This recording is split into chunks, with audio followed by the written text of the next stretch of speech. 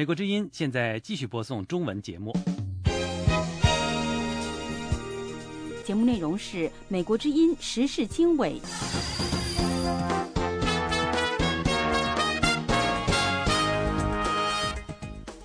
各位听众好，欢迎收听4月25日星期四的美国之音时事经纬节目，我是大卫。在这个小时的节目时间里，我们将主要为您播报以下一些内容。韩国提议同朝鲜就陷入停顿的联合工业区进行谈判。另外，我们还要为您报道韩国召见日本驻首尔大使，抗议日本议员和官员最近参拜靖国神社。另外，我们还要为您报道孟加拉国首都达卡郊区的一栋8层楼商业大楼倒塌，造成至少已经160人丧生。以上节目内容欢迎收听。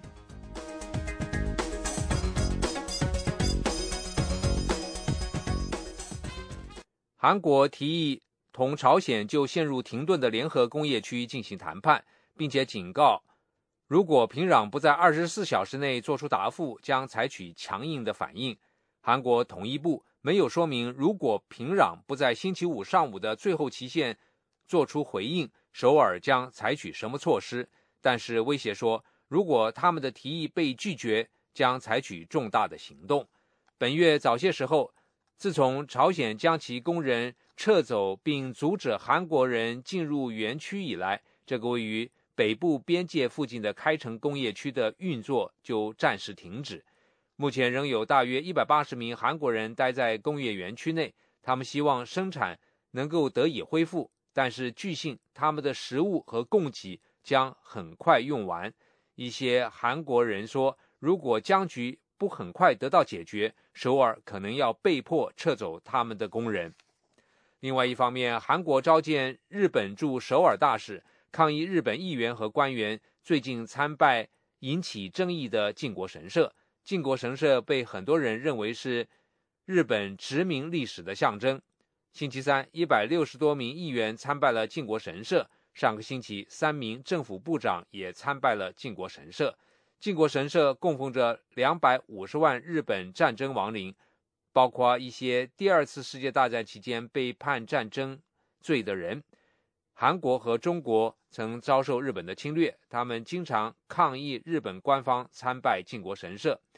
韩国副外长星期四表示，他们召见了日本驻韩大使，抗议日本议员参拜靖国神社，以及日本首相安倍晋三随后发表的评论。另一方面，孟加拉国首都达卡郊区的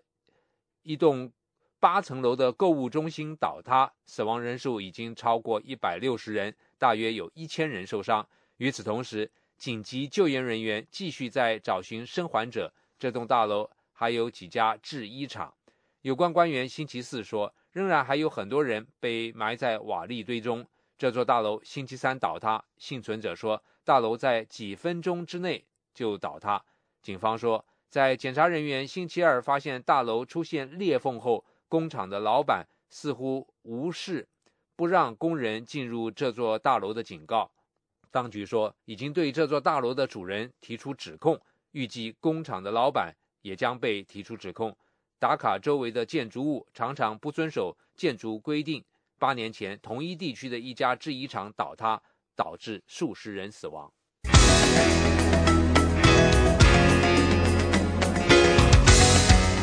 美国之音时事经纬，欢迎收听。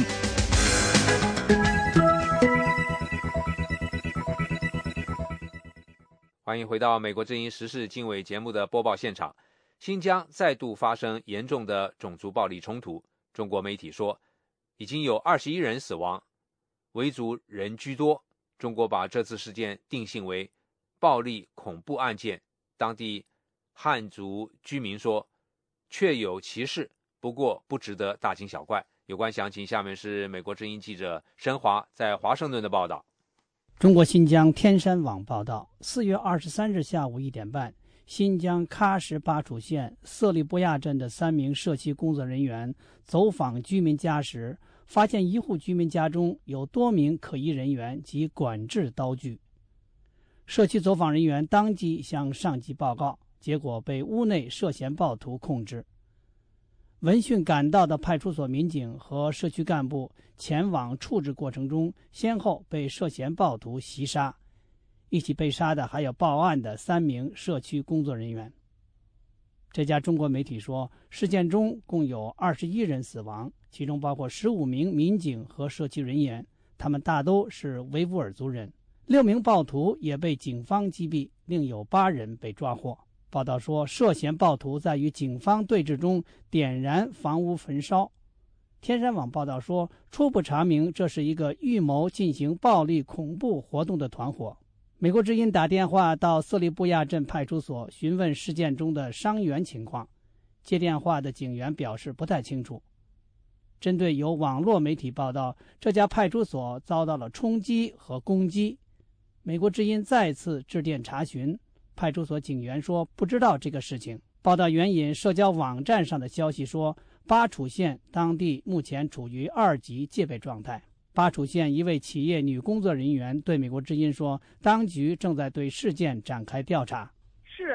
就是这样的事情，没错。这暴徒点燃房屋是怎么回事啊？那个我们就不太清楚，他现在好像还在调查。我们是在线上上班，但是我们还是照常上班，没有其他的那个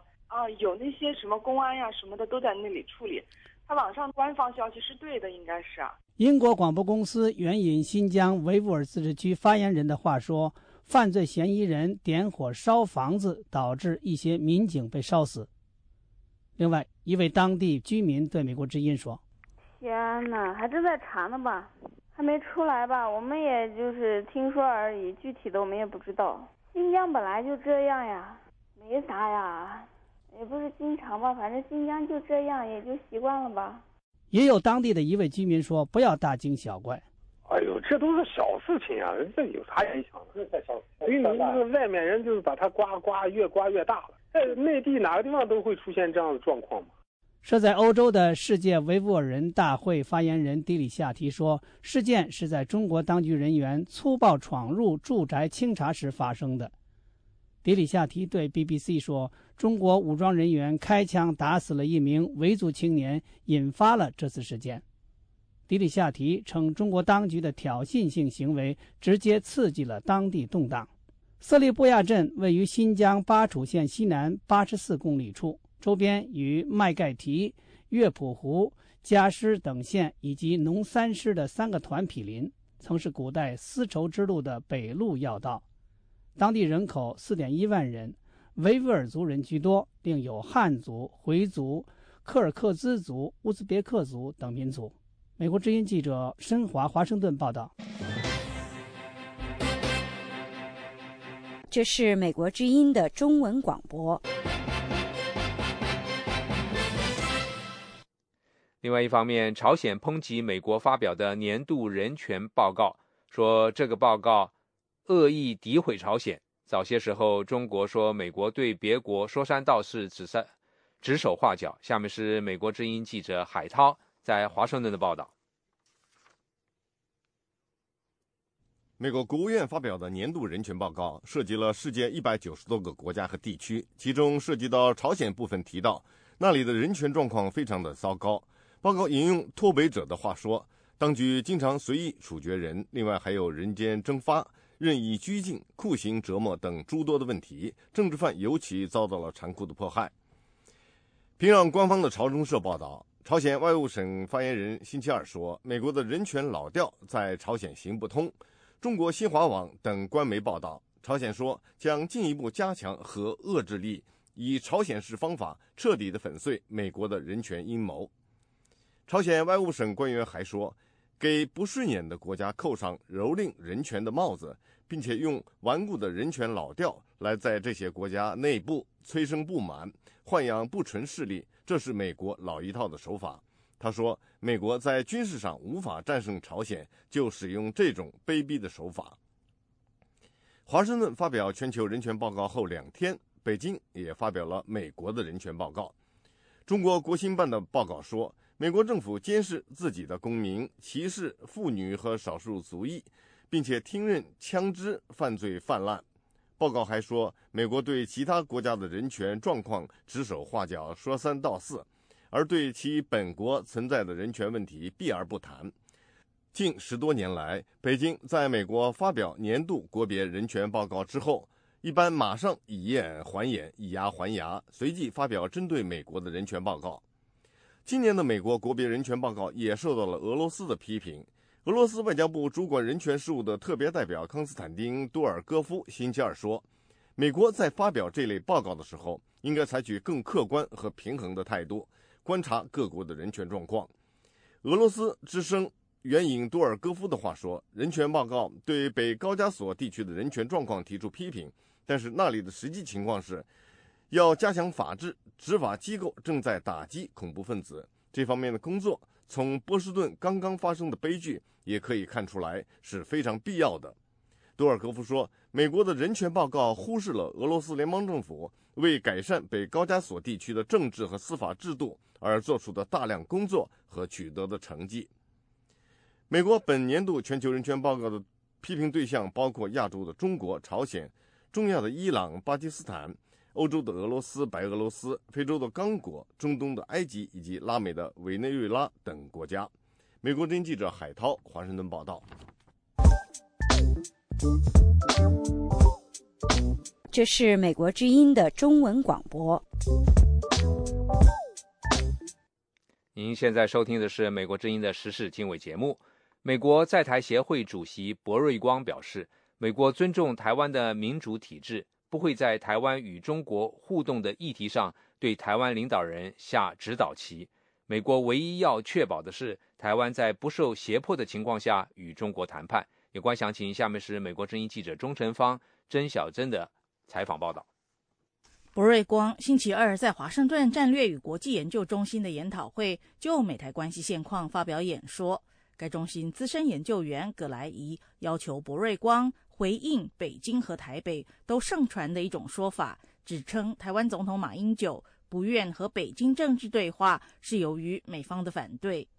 博瑞光驳斥这种言论，并表示无论是美国或任何国家都不应该去臆测民选领导人应该在何时讨论信心建立机制或其他议题，这么做不但错误而且不恰当。Only the political leaders in Taiwan can judge. 只有台湾的政治领导人可以判断他们和对岸要讨论的主题、步调和时机。他们是被选出来的政治领导人，他们必须面对自己的选民和政治现实，做出他们自己的决定。博瑞光说，美国持续对台军售是要提供台湾足够的嚇阻能力，让台湾有信心与中国对话。他说，北京当局永远不会同意，也永远不会接受这个逻辑，但美国和台湾都深深认为，两岸关系发展的先决条件是台湾必须对自己的安全有信心。We deeply believe, as Ma Ying-jeou has often said publicly and privately, that 我们深深相信，正如马英九经常公开和私下说过的，除非台湾对自己的安全有信心，否则两岸关系无法有任何的进展。要终止两岸关系进程的最快方式，就是去除台湾对自己的安全感和嚇阻能力。博瑞光还表示，美国欢迎台湾与中国对话，两岸之间签署的18项协议可以促进台海稳定，这不但符合美国战略利益，符合美国商业利益，美国企业也喜欢这些协议。前美国在台协会主席卜瑞哲则表示，只要不影响美国的安全利益，美国对两岸互动的步调和领域没有意见。不过，如果北京加强对台施压，尤其是最终涉及武力胁迫的情况，这就可能给美国带来挑战。We have seen PRC military buildup that has continued. 我们看到中国军力持续扩张，这改变了台湾所处的威胁环境。你可以想见，在这种情况下，台湾要取得的能力，首先必须要能适用于这种威胁环境，其次是必须能加强对抗敌对行动的嚇阻能力。卜瑞哲说，由于受到台湾内部反对力量的压力，以及台湾民意不支持两岸和平协议的现实，马英九第二任内两岸交流的步调会放缓。至于北京当局对台湾是否有无限的耐心，卜瑞哲说，他相信至少在马英九剩余的任期内，中国对台湾失去耐心的情况还不至于发生。以上是美国之音记者钟成芳、甄小英的采访报道。美国之音继续为您播送中文节目。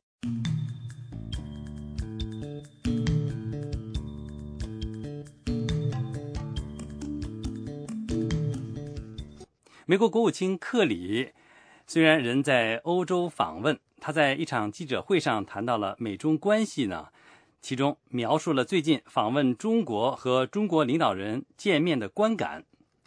美国之音记者张荣香在国务院采访，现在来到了我们的播音室，下面就请荣香给我们介绍有关的情况。好的，有名。美国国务卿克里表示呢，他那时候访问北京的时候，感觉到中国新的领导阶层正在思考怎么样发展新的美中关系模式，怎么样在不同领域呢展示不同的中国。例如，他在北京的时候听到中国领导人说了什么是中国梦。克里对美中关系的定义呢，不是盟友，不是敌人，而是伙伴。那么接下来我们就来听听看国务卿克里如何描述美中关系。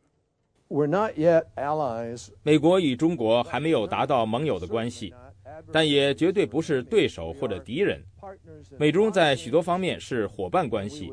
而我们希望扩大合作的范围。这是几天前我访问北京时向中方传达的讯息。我相信中国新的领导阶层有兴趣扮演非常不同的角色，我们必须谨慎培养与中国等大国的关系，一方面尊重他们所面临的挑战，同时也努力达成最高标准的普世价值，例如人权等等。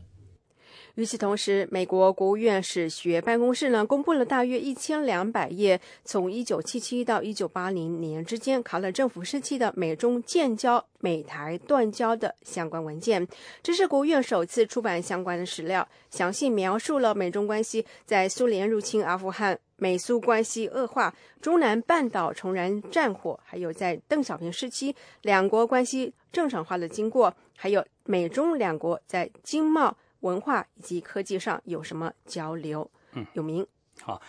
说起来呢，朝鲜问题应该是美中两国特别是美国寻求中国合作的这个重要议题之一。美国希望中国呢发挥对朝鲜的影响力，来促进朝鲜半岛无核化。那么，请荣香跟我们谈一谈，这个美中之间对这个问题有什么重要的磋商吗？好的，有名。国务卿克里之前在访问东北亚期间说过了，未来将有许多外交来进行。那么美国国务院说，武大伟也就是中国主管朝鲜事务的特别代表，这个星期在华盛顿和白宫国务院的官员就朝核的问题进行了具有建设性的磋商。那么接下来我们就来听听看国务院代理副发言人文特雷尔怎么说。 The Chinese MFA Special Representative for中国外交部负责朝鲜事务的特别代表武大伟与美国官员就朝鲜问题进行了具有建设性的讨论。武大伟见了美国主管朝鲜政策的特别代表戴维斯、六方会谈特使夏千福、负责朝鲜人权事务的特使罗伯特金以及主管制裁政策的官员弗里德。星期二，武大伟和国务院次卿谢尔曼、代理亚太驻青尹汝尚以及白宫国安会主管亚太事务的高级官员拉塞尔见面。这是美中就朝鲜问题密集对话的努力之一，希望平壤政府改变态度，迈向非核化，遵守国际义务。另外呢，两条腿走路，除了在华盛顿，在北京，美国副国务卿伯恩斯已经抵达中国，美中将继续就此密集的外交磋商。那么最后要补充一点，就是韩国总统朴槿惠5月份要访问华盛顿，那么他5月7号在白宫和美国总统奥巴马举行的这个双边的峰会。那么5月8号，朴槿惠将对美国国会发表演说，这是高调的向外界表示美国和韩国坚固的盟国关系。那么朝鲜千万不要轻举妄动。有名。好，谢谢荣香给我们所做的报道。美国之音时事经纬。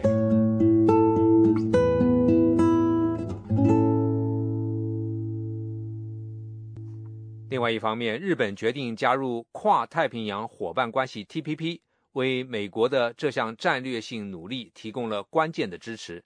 有关详情，下面是美国之音记者李宝在华盛顿的报道。美国政府试图创建跨太平洋伙伴关系 TPP 的努力，前不久得到一项关键性支持。一直举棋不定的日本政府，在新首相安倍的领导下，今年3月决定加入这个环太平洋地区国家拓展市场框架而举行的贸易谈判。美国国务卿克里4月中旬在访问东京的时候表示，日本作为世界第3大经济体加入 TPP， 为这个框架提供了巨大的能量。With Japan on board, this trade agreement would represent 40% of global GDP. 日本的加入意味着这项贸易协议将涵盖全球经济总量 GDP 的40%。我们在接下来的几个步骤里将继续合作。我保证，美国和 TPP 中的其他伙伴会努力让日本尽快加入到我们的谈判中。美国正在调整在亚洲地区的军事部署。美国官员强调，在亚洲的战略再平衡有利于亚太地区的和平与稳定。但是这项战略调整引起中国的不安。分析人士说，美国将基于自由贸易原则的 TPP 纳入这项战略再平衡，有助于软化人们对美国将重心偏向亚洲的忧虑。丹尼尔·鲍勃曾经在美国国会担任亚太事务助理，目前是世川和平基金会美日研究部的主任。For the United States, TPP is by far, I would say, the most important non-military manifestation of the... 对美国来说 ，TPP 是美国政府推出在亚洲的再平衡战略中最重要的非军事体现。由于亚洲对美国的经济和战略意义越来越重要，由于不断崛起和态度越来越强硬的中国带来了许多困难，这项再平衡政策对美国的整体战略至关重要。根据拟定中的跨太平洋伙伴关系 TPP 协议，签约伙伴国需要在投资、市场准入、劳工制度、知识产权保护和关税等多个领域落实自由贸易精神，消除壁垒。日本首相安倍表示，加入 TPP 有助于振兴多年来停滞不前的日本经济。但是日本国内一些行业的人士反对这项方案，担心加入 TPP 会让他们失去重要的行业优势和就业机会。日本今年7月的国会大选将是对安倍首相经济政策的考验。日本美国商会会长劳伦斯·贝茨认为，安倍会积极争取日本社会对 TPP 的支持，以推动日本整体经济的增长。There are some really promising signs that we see that the government may be truly committed. 有迹象表明，日本政府确实在努力采取行动，推进经济增长，包括处理那些政治上艰难的议题。日本政府在国会参议院今年7月大选之前就表示加入 TPP， 表明他已经将 TPP 作为经济增长长远策略的一个杠杆。跨太平洋伙伴关系 TPP 伙伴国已经决定今年10月是各成员国完成相关贸易谈判的截止期。劳伦斯·贝茨和其他一些商界领袖正在华盛顿游说，希望美国国会能及时批准政府将会签订的各项相关协议。但是在国会参众两院工作过多年的丹尼尔·鲍勃说，美国允许日本对本国汽车和保险等行业的保护持续多年的方案会受到美国国内有关行业的强烈反对。白宫在今年10月前获得国会批准 TPP 的努力会遇到很大的挑战。华盛顿智库国家政策中心总裁斯考特·贝茨期望国会议员们从国家大局出发，及时通过对 TPP 的审批。中国是美国最强劲的竞争对手，这个事实意味着美国需要跟中国周边的伙伴国家一起强化我们在亚洲的地位，让中国加入 TPP 的大门是敞开的。但我认为他们目前还无法加入，因为他们不具备 TPP 伙伴国具备的相同标准，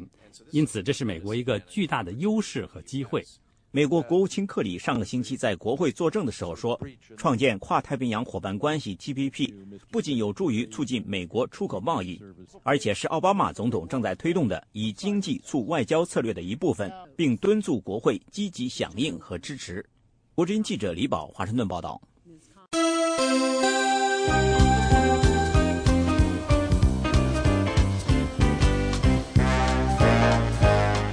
这是美国之音的中文广播。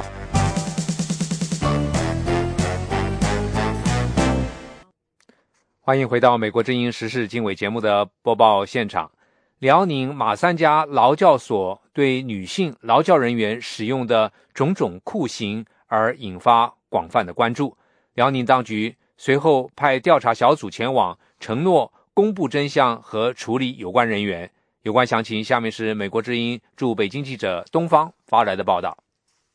中国财讯传媒集团旗下的视觉杂志最新一期刊登文章《走出马三家》，揭露了辽宁马三家劳教所对女性劳教人员使用老虎凳、电击、黑小号、负死人床等令人触目惊心的酷刑，一时激起千层浪。这篇调查性报道立即引起国内外媒体的广泛关注，媒体纷纷转载，网上舆情纷纷。辽宁当局宣布组织调查组前往马三家，并承诺公布真相和处理结果。由于马三家所蕴含的和法轮功有关的政治语义，一时间引发了北京外媒关于习近平、李克强新政权有可能对前届政府关于法轮功的处理决定切割的分析和猜测。正在北京外媒等待辽宁司法部门拿出对涉嫌使用酷刑的有关人员处理意见之际，中国官方的新华社的一条新闻出乎很多人的意外。新华网辽宁4月19日电，记者从辽宁省有关部门获悉，近日针对国内某杂志社走出马三家一文，所谓揭秘辽宁马三家劳教所人员使用酷刑对待被劳教人员，辽宁省高度关注，迅速成立了调查组。调查组认为，文中所谓体罚、虐待劳教人员问题均为不实之词。文中提到的原被劳教人员陆某、梅某、盖某和赵某等4人被上大褂和赵某被坐老虎凳等，系恶意捏造和无中生有。北京独立制片人、纽约时报特约摄影师杜斌先生认为，这种调查谈不上客观、公平、公正，事情非常不乐观。为什么呢？网上的消息说，由哪个部门调查呢？由辽宁省司法厅，还有辽宁省劳动教养局。他们那个马三家女子劳教所，就是他们管着的。由他们去调查的话，自己人调查自己人，就像就是那个财经杂志的一位记者在网上在推特在微博上说的，说这是老子查儿子，一家人查一家人能查出问题吗？与此同时，中国的网管也行动起来。目前视觉杂志网站上的这篇文章已经被删除，各大门户网站也开始删帖。该文作者袁玲在微博上回应官方的这篇调查报告时说，自己查自己，关门扫地，一面封杀，一面放任假消息出笼。文中提到的被劳教人员欲寻找调查组而不得，警察却上门封堵内部排查消息人士，把正常的报道往邪教上扯，真是无所不用其极。若真有底气，不如当庭对质。一些网民担心该文作者袁玲以及刊发该报道的视觉杂志很可能会因此受到中宣部的处分。5一前夕，一部关于马三家劳教所酷刑的纪录片正式在全球网络上首映。这部电视片的制作人，曾担任《纽约时报》特约摄影师的杜斌先生，在全球公映前接受了美国之音 VOA 卫视北京分社的采访，谈到了他拍摄这部纪录片时只用了寥寥几句解说词，完全是亲历者的第一手叙述。纪录片里面也不需要什么特别处理的镜头，也不需要音乐，什么都不需要，就要这个人的声音，这个人的面孔，这个人就这个当事人在那个地方讲，什么音乐都不要。视觉杂志文章谈到的从马三家女子劳教所中秘密夹带出一封劳教人员刘华呼吁书的一位曾经在马三家劳教所中被劳教的人员，以目击者第一手资料证实了马三家的酷刑。包括中央军委都参与迫害我们，军委、警察、政府简直比法西斯还要狠。所以来说，他们刮羊头卖狗肉，跟你说，根本就不是下面大牌子挂着写的有检察院监督他们警察，不行行贿受贿，不能超负荷劳动，有病第一时间得服务给看，是说一套做一套。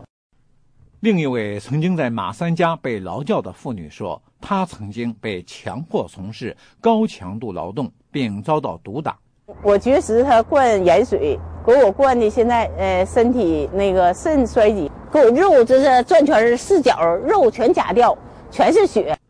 视觉杂志文章刊登后引发巨大的舆论反响，要求废除劳教制度的呼声再次高涨。北京知名律师蒲志强在接受美国之音记者采访的时候表示，劳教制度违背了现行的中国刑法和刑事诉讼法，不是要改革的问题，而是应该废除。我是支持劳教废除，我认为劳动教养这个制度呢，它没有改革的价值，也没有改革的必要性，改革的成本呢也会非常高。再有呢，就是说，之所以它没有必要性呢，就是改过了的劳动教养制度就不再是劳教。那么劳动教养制度呢，实际上直接和这样的一些基本法、上位法和中国签署的国际人权公约，也就是说普世价值相抵触。它只是作为一个维稳的手段，被保留在呢这样的一个镇压机器过程中间。这也是中国的这种社会的法治建设必须要面对的问题。中国3月份开两会期间，一些人大代表也呼吁改革劳教制度。上个月，中国人大常委会法工委副主任郎胜针对劳教制度存废表示，劳教制度改革也许用不了太长的时间就会有成效。中国新总理李克强在记者发布会上也曾经向中外记者承诺，今年这个问题就会有所进展。有关中国劳教制度的改革方案，有关部门正在抓紧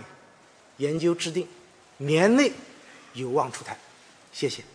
不过，北京外媒注意到，在中国宣传部门禁止中国官媒转载和刊登揭露辽宁马三家女子劳教所酷刑的文章后，中国妇联组织的出版物《中国妇女报》却采访了走出马三家的作者和调查记者袁玲。中国妇女报为什么敢于顶风？北京外媒的分析是，中国妇女报背后一定有人撑腰。北京分析人士指出，财经杂志与习近平和王岐山的关系密切，今年一直有步骤地帮着习近平阵营推出废除劳教制度的文章。种种迹象表明，关于改革还是废除劳教制度以及对马三家调查性报道的争议，凸显出中共内部的分歧。我现在做这个片子之所以把它愿意在全球网络公映，就是为了一个目的，就让这个世界去看一看，这就是中国的劳教所。马三家女子劳教所里面发生的事情不是唯一的一个，其他劳教所里面也有。中国的劳教制度是毛泽东1950年仿效前苏联斯大林政权镇压异议人士的做法而设立。中国的劳教和劳改被称为中国的古拉格，给中国在国际社会中的地位和形象带来负面的影响。美国之音 VOA 卫视记者东方，北京报道。美国之音时事经纬，欢迎收听。另外一方面，一个国际人权组织呼吁即将访问中国的欧盟高级外交官关注中国正在恶化的人权问题。有关详情，下面是美国之音记者陆洋在华盛顿的报道。总部在纽约的人权组织人权观察4月24号发布新闻稿，呼吁即将访问中国的欧盟外交与安全政策高级代表兼欧洲委员会副主席凯瑟琳·阿什顿会晤中国领导人的时候，公开表达对中国正在发生和一贯存在的践踏人权的关切。据欧盟驻中国代表团网站消息，应中国外交部长王毅的邀请，阿什顿女士4月25号到4月28号访问中国，期间她将跟中共政治局常委兼中国全国政协主席俞正声等高官会晤。这将是阿什顿跟中国新一届领导人的首次高级别会晤。人权观察的欧洲倡议主管洛泰莱克特表示，阿什顿作为欧盟负责外交政策的高官，不应该忽略中国日益恶化的人权状况。最近几个月，欧盟就中国的死刑问题、藏人自焚危机等问题发表过有力的声明，欧盟也向中国的维权人士提供一些支持。但是莱克特认为，欧盟应该就广泛的问题表达关注，包括中国监禁诺贝尔和平奖得主刘晓波，到中国政府支持袭击平民的叙利亚政权等。凯瑟琳·阿什顿女士的发言人克西詹基科4月24号对美国之音表示，他不确定阿什顿女士访问中国的时候在人权问题上具体谈些什么，但是克西詹基科表示，人权问题一定是他此次访问中国要提出的问题之一。I mean, I can't give you a specific precision on exactly how and 我不好说在人权问题上他会具体提些什么问题，但是我有把握的是，我们非常关注人权问题，因此人权问题是他在中国时一定会讨论的问题之一。克西詹基科女士说，阿什顿这次访问中国将讨论如何推动未来10年欧盟中国的伙伴关系，以及伊朗问题、叙利亚问题等。中国的人权活动人士对阿什顿这次访问中国表达了观点。中国人权观察主席秦永敏同一天对美国之音表示，好多年来，欧盟和欧洲国家相对来说呢，在这个人权问题上似乎不是很鲜明，旗帜不是很鲜明啊。所以我们对这很遗憾，希望的是这个欧盟官员也好，欧洲各国的官员也好，到中国来的时候呢，应该更多的关注中国的人权问题。秦永敏说，他作为中国的人权观察主席，一直以来对法国、英国等欧洲国家给予很大的期望，但是从现实运作看，这些国家从本国的利益出发有太多的顾虑。他认为，欧盟各国现在处于经济考虑，更多看重中国给他们的订单。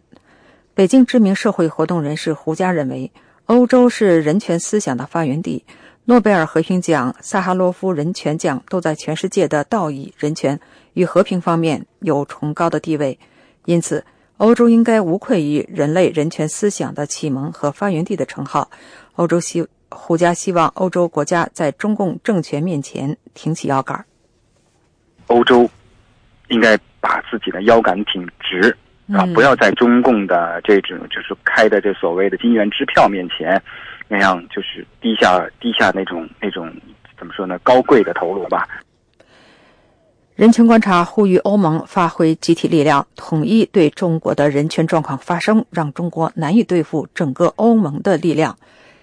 做出抵制。美国之音陆洋华盛顿报道。这是美国之音的时事经纬节目。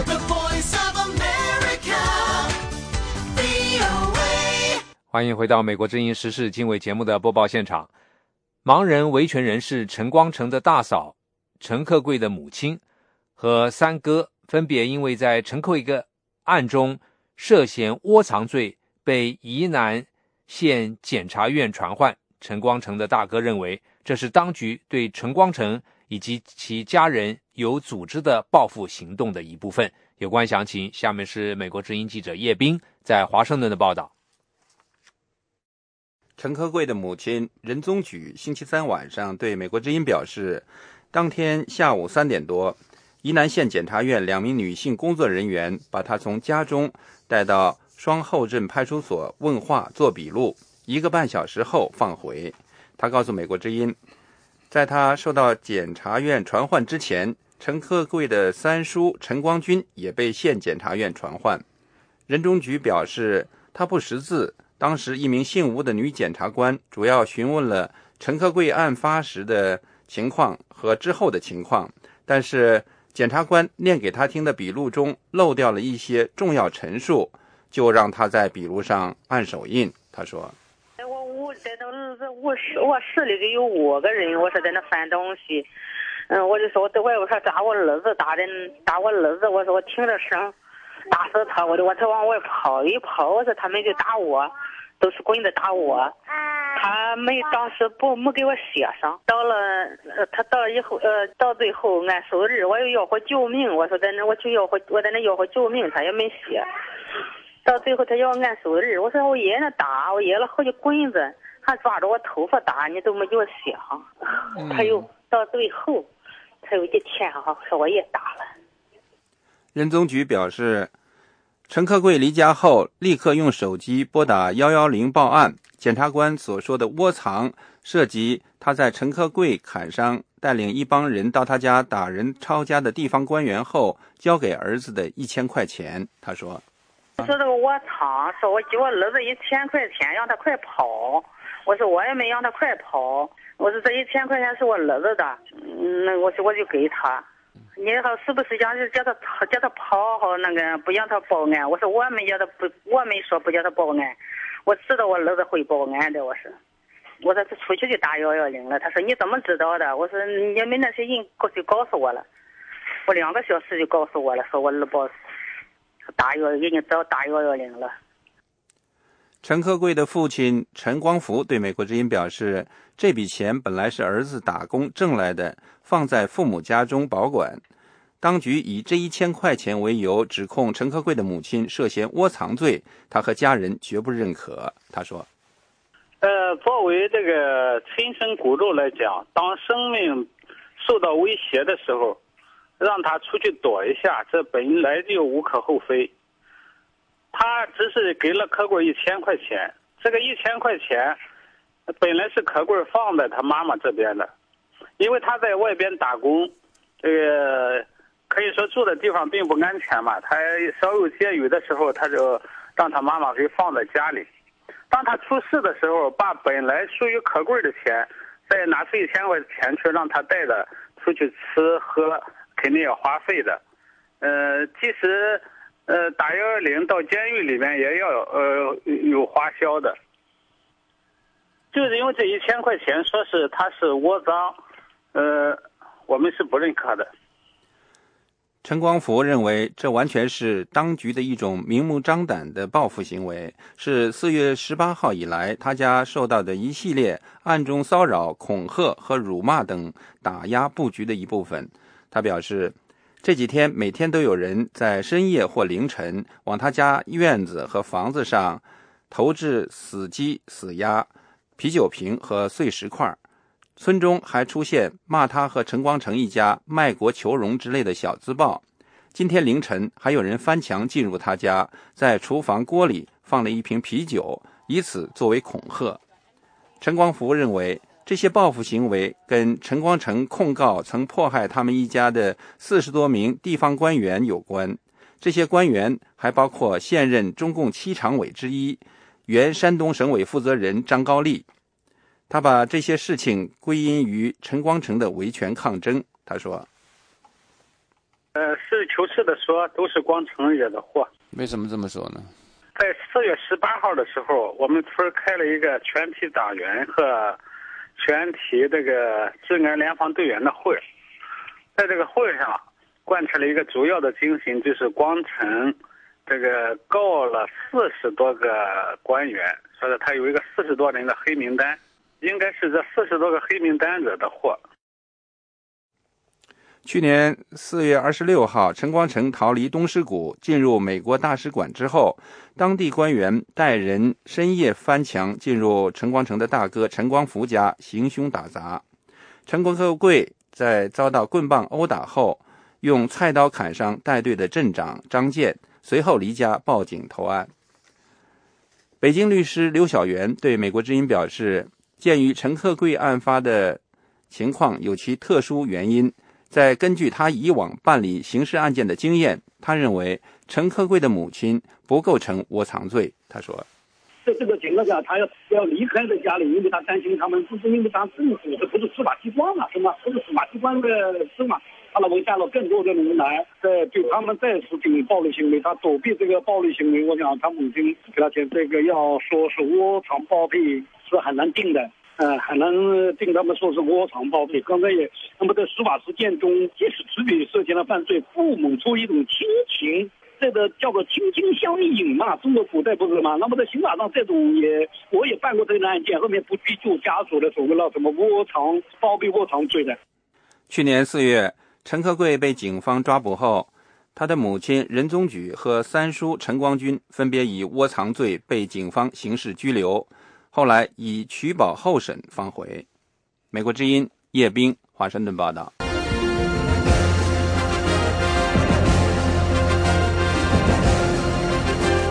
美国之音时事经纬，欢迎收听。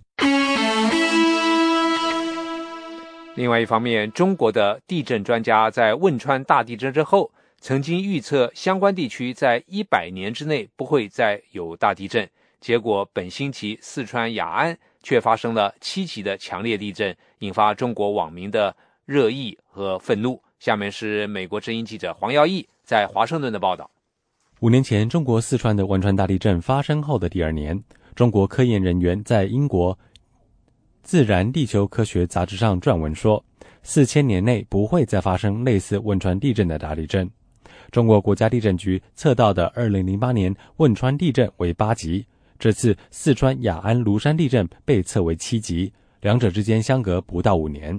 在自然地球科学上发表论文的第一作者是中国地震局地质研究所特聘研究员、北京大学教授沈正康。在报告当中他说，通过分析全球卫星定位系统以及卫星合成孔径雷达干涉测量等所获得的数据，认为汶川地震涉及的多个地质断层单元互相作用，才触发了汶川大地震。而此地3个主要断层及大区的能量释放之后，透过卫星数据计算各地的形变累积速率，再发生类似大地震的周期约为4000年。雅安地震发生之后，许多中国网友痛批中国地震局的说法，有网友批评地震局是在为政治服务。中国工人日报亚文部主任石书思质疑，这个中国地震局防震的成绩在哪里？灭灾的功效又在哪里？实在不明白，为何这次国务院机构改革没有将这个全国人民都觉得养着不值的部门裁撤，哪怕是精简。一些科学家也提出批评。中国工程院院士、广州大学工程抗震研究中心主任周福林说，2008年汶川地震发生之后，我就听说有专家表示，成都和周边地区附近100年内都不会有大地震，对这种说法很不认可。这次雅安地震证明了这种说法是一种误导，缺乏科学性。根据美国地质调查局的数据，全世界的地震越来越频繁。仅仅在4月，巴布亚新几内亚、伊朗、日本、中国都发生了6级以上强震。1970年代之后，全球每年发生7级以上强震的次数为 18.3 次，而2012年则达到16次。2013年才过4个月，7级以上地震已经发生12次。中国法制晚报报道，美国国家地震信息中心的专家约翰·贝利尼认为，地球已经处于一个地震发生频率较高的活跃期。四川雅安地震之后，周围地区至今余震不断。根据中国地震局的统计，到中国时间24日下午6点为止，共记录到余震4228次，其中包括3级以上105次，5.0到5.9级地震4次，4.0到4.9级地震21次，3.0到3.9级80次。最新一起余震发生在晚上6点43分，在四川成都阿倍藏区自治区汶川县交界发生了 3.7 级的地震，而该地区就是当年汶川地震的初震发生地。美国之音记者黄耀义，华盛顿报道。这是美国之音的中文广播。The Voice of America。接下来带您关注有关台湾的消息。台湾出现第一例由中国移入的 H7N9 禽流感病例，在野党立委忧心，大量中国观光客赴台旅游是 H7N9 禽流感防疫的漏洞。台湾卫生署长邱文达表示，将加强宣导和筛检。有关详情，下面是美国之音特约记者张永泰从台北发来的报道。台湾在野的台联党立委林世嘉表示，中国观光客来台人数不断的增加，估计每个月高达21万人。他很担心 H7N9 禽流感将会传入台湾。疫情都被低估嘛，他也没做。中国现在第一个是也没做类流感筛检，所以他看起来那个死亡率很高，而且呢没有清楚感染途径，不知道是哪一种鸟感染的。而且呢，这个5月1号的长假都快到了。中国卫生部门本周二最新的统计指出，H7N9 感染人数是108例，其中22人已经死亡，致死率达到20%。台湾卫生署长邱文达指出，目前在飞机上已经加强宣导，并且在机场、港口进行了更严格的筛检。我想这个同时对于领队这些我们都有做很好的宣导。那对于这个自我管理方面也都有给他们做了很多的建议。台湾立法院社会福利及卫生环境委员会星期三邀请相关官员就中国 H7N9 禽流感疫情对台湾的冲击等问题进行报告并接受质询。台湾在野的民进党立委叶宜津指出，中国大陆目前还是不断传出感染病例，更令人担心的是，这些病例并没有任何的征兆。而我看到新闻呢，这个 H7N9 呢，它有潜伏期，甚至在上海还有一个例子是7岁的儿童，他是带原者，但是完全没有征兆，对不对？他带原者，但是完全没有征兆，可是他传染给他的家人呢。叶宜津委员还说，预防重于治疗，为了杜绝任何可能的病源进入，台湾应该将中国列为旅游警示区。邱文达署长则表示，目前两岸之间的往来并没有限制，世界卫生组织也尚未将中国列为旅游警示区，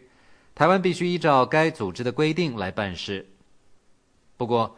台湾卫生署疾病管制局指出，一旦中国出现 H7N9 人传人的情况以及持续性的社区流行现象，就有可能被列入旅游警示区。大陆观光客去年赴台人数突破200万，比前年成长50%。台湾政府本月开始还放宽了陆客来台限制，从每天5000人的配额调高到7000人。台湾政府已经将中国的禽类产品列为禁止进口项目，台湾政府也宣导民众要吃煮熟的相关产品。台湾朝野立委在质询时还要求台湾政府要准备好足够的疫苗，并且在处理病患的时候定出标准的作业流程，做好一切必要措施，才能让冲击降到最低。台湾卫生署表示，将秉持防疫视同作战的精神，汲取 SARS 以及 H1N1 流感大流行的经验，严肃面对这次 H7N9 的疫情。以上是美国之音特约记者张永泰从台北发来报道。这是美国之音的中文广播。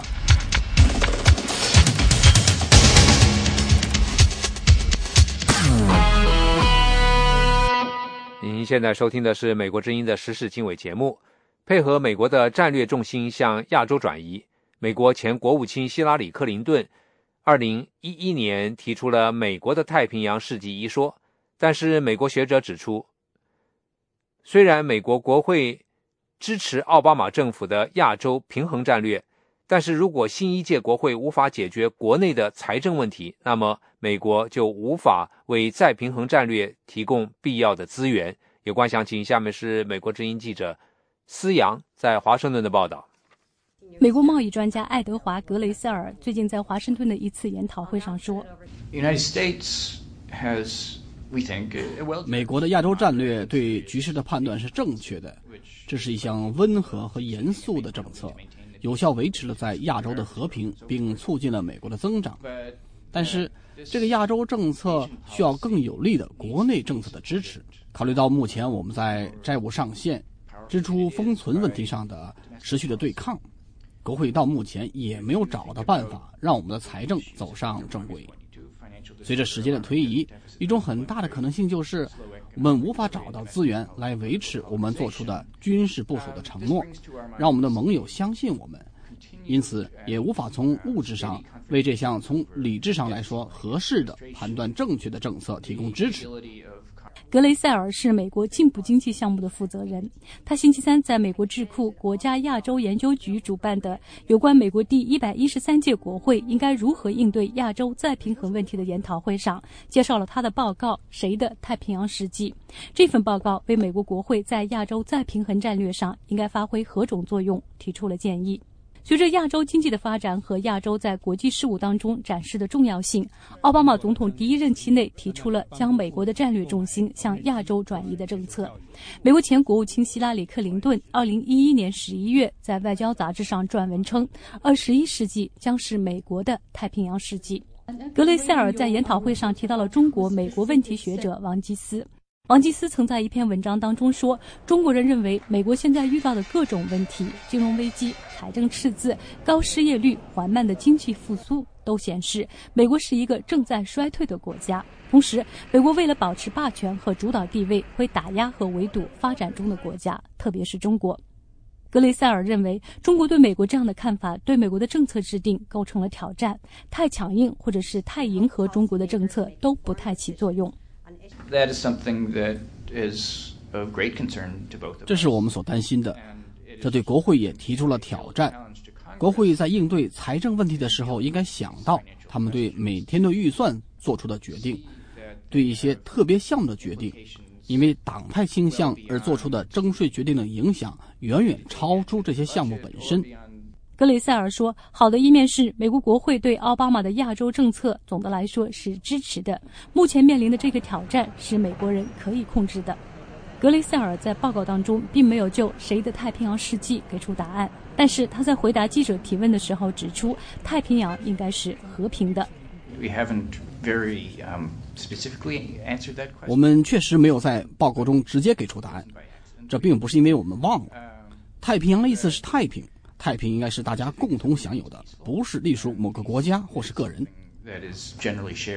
格雷塞尔在报告当中说，由于中国在与其邻国的领土纷争上展示的强硬立场，北韩的导弹和核威胁，美国在亚洲的角色现在显得更为重要。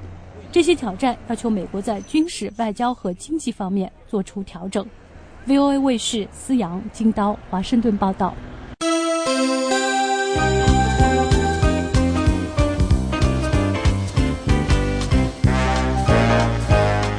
这是美国之音的中文广播。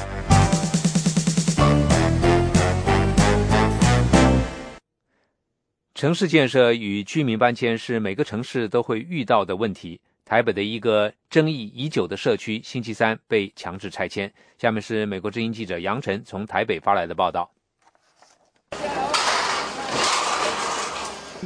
这些老旧的房子在推土机的威力下，几分钟就支离破碎了。这也宣告着僵持已久、引发台湾社会关注的台北华光区拆迁争议告一段落。这条叫金华街的街道有店家和民宅。朱女士说，她很早就生活在这里。她说，看着自己的房子被瞬间推倒，我的心情就是滴着血，淌着泪。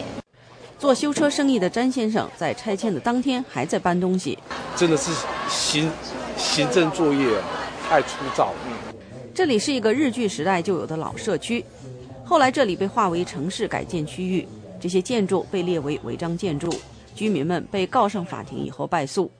淡江大学建筑系教授黄瑞茂说，可是我觉得现在最关键的是理的部分，就是说政府到底把这块地推平之后要做什么用。那政府现在拿出来的想法就是所谓6本木，对日本的那个商业购物中心。那问题是以台北市的人口需要来看，恐怕不需要这么多的这种所谓商业的购物中心。民众和学生团体一起抵制拆迁，就在前一天晚上还举行活动，向这条老街道做最后的告别。拆迁当天，学生们试图冲破警戒线。淡江大学建筑系教授黄玉茂说，都市更新是一件好事，但是只是说政府太粗糙，把它推成变成人权的问题。所以我觉得一方面看到政府没有把他的政策讲清楚，